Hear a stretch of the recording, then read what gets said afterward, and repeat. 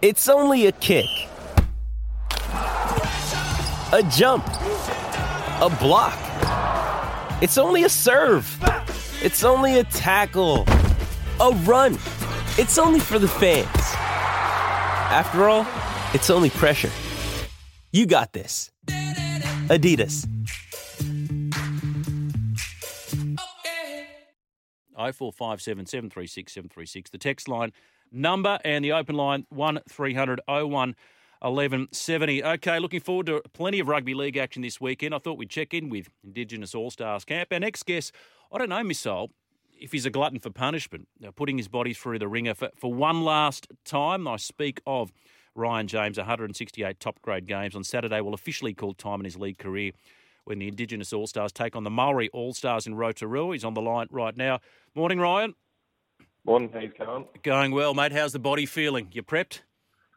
Yeah, no, it feels good. I've been training for a little bit for this, so kind of knew it was going to come around, but didn't know if I was actually going to be picked. So, yeah, I feel prepped, and the boys are pretty sharp. One more run, and we're into it. At what point did you decide you were going to play? Was it back into last season, so you stayed in shape all off-season, or did you come back early from holidays and rip into training?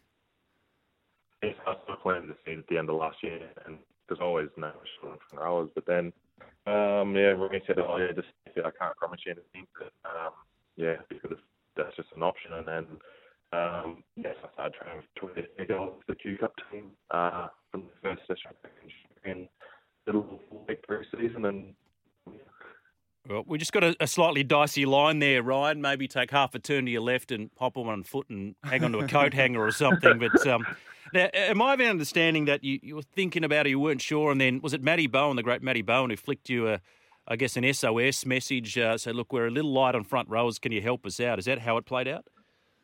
Yes, I ended up getting a phone call from Ronnie and Mango, and I said, keep fit, and that's what I did, and then they named us. Yeah, so what we might do, we'll just hit the pause button, James. I'll pop you back to Ben on the switch and we'll see if we can't tidy up that line. Sparty, Missile, there's a bloke called Elvis who died in the late 70s. He sang okay. Look him up. It's a band called the Beatles. Were quite popular back in the day. Is he saying Elvis is the same level of fame as Kareem? Probably surpasses Kareem. Yeah, exactly. You work in a sports radio station. You need to bone up on that. Apart from the fact that he was in the news because it was his record that was broken by LeBron James. Yeah, don't care. I can name a rugby league player from any era because I'm Australian, Jules. NBA, I'm not a culture vulture.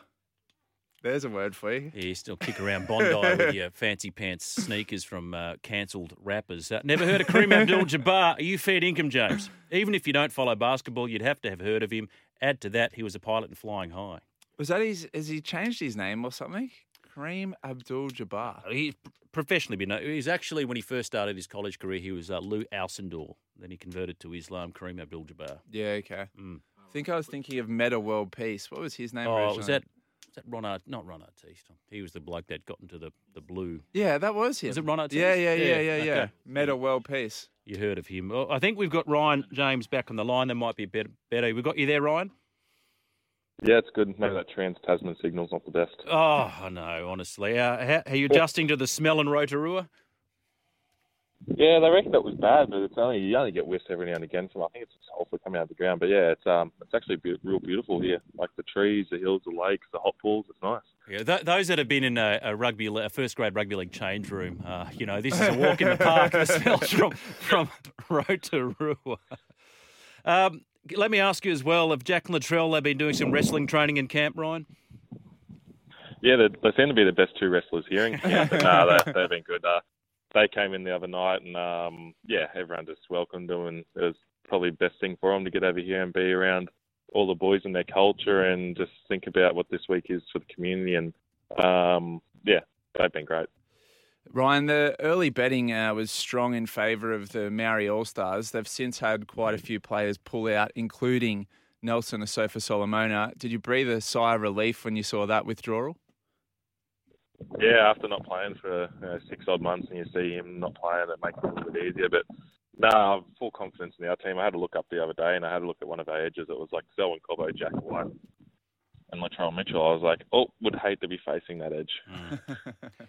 We had a spate of withdrawals, as we know. Is there any talk potentially about maybe relocating this fixture? I know normally they wouldn't play it after a World Cup year, but do you think it may be better served, say, for example, just before a grand, or maybe a week after a grand final? I don't know, but perhaps somewhere else in the calendar so we can get more of the best players remaining on board? Yeah, I think it was just awkward timing this year after a World Cup, and obviously a lot of our stronger Indigenous players playing that World Cup, and same for New Zealand. But I think just the significance of Sorry Day and being around that time of year was the original reasoning why it was this time of year, and it just happened to fall this time on the calendar. So something probably for NRL to look at, but World Cup probably just made this one a little bit harder. Any names that we should look out for? Who's been training the house down? Who do you think might give this a shake or entertain us? Oh, I think it's always going to be entertaining, but just some of those young fellas that haven't had too much footy. Shaq Mitchell only played a handful of games last year, and he's come back a different person. He looks like he's just trained the house down. And Bailey from up north, I think he did a pre-season with the Dolphins. And this is Bailey Butler you're talking about?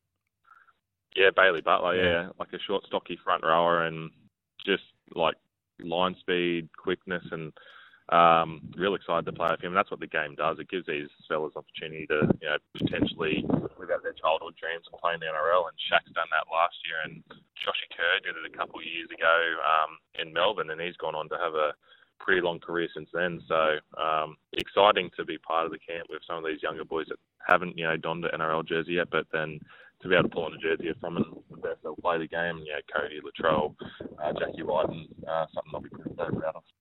How many minutes do you reckon you'll be able to churn out, Ryan? Last game of your career, you're going to go for full 80, or what are we expecting? Yeah, 80 is pretty easy. I used to play 80 minutes every week, so probably it's unlimited interchange. So, I'll be happy to get 20, 30 minutes, and it's more about getting those younger boys out there and just filling the spot as needed. And, I've been training a fair bit, so I know I can get for a fair few minutes. Just on the war dance, right? I mean, it gives us chills when we tune into it. When do you rehearse that?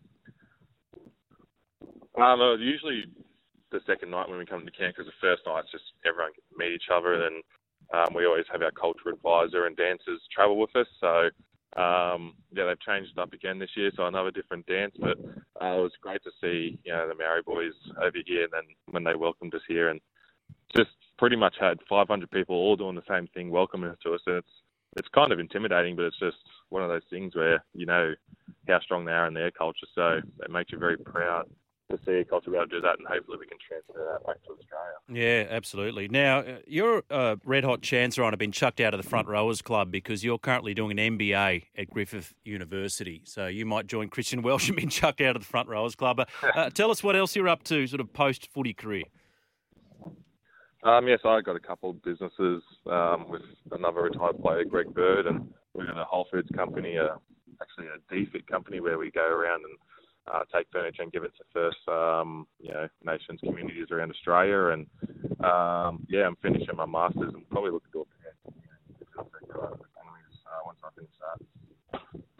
All right, that line's just getting a bit dicey. We'll leave it there. All the best for the game, your final game on Saturday afternoon, I should say, 3:45 p.m. The Indigenous All-Stars take on the Maori All-Stars in Rotorua. Thank you so much for your time this morning, Ryan. Go well. Cheers, thanks for that. There he is, Ryan James, live from Indigenous All-Stars Camp, 0457 736 736. Yes, James? I was just watching, we've got an MH17 investigation on the TV here. It looks like Nick Kyrgios' brother have crossed live too, with the comeback of the century. Bit of hair on top.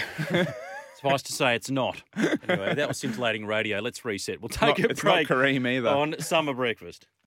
Vossi and Brandy here. Hope you enjoyed this podcast. Don't forget, you can listen live to the show every weekday morning from 6 till 9. Tune in through 1170 AM in Sydney or anywhere in the world through the SEN app.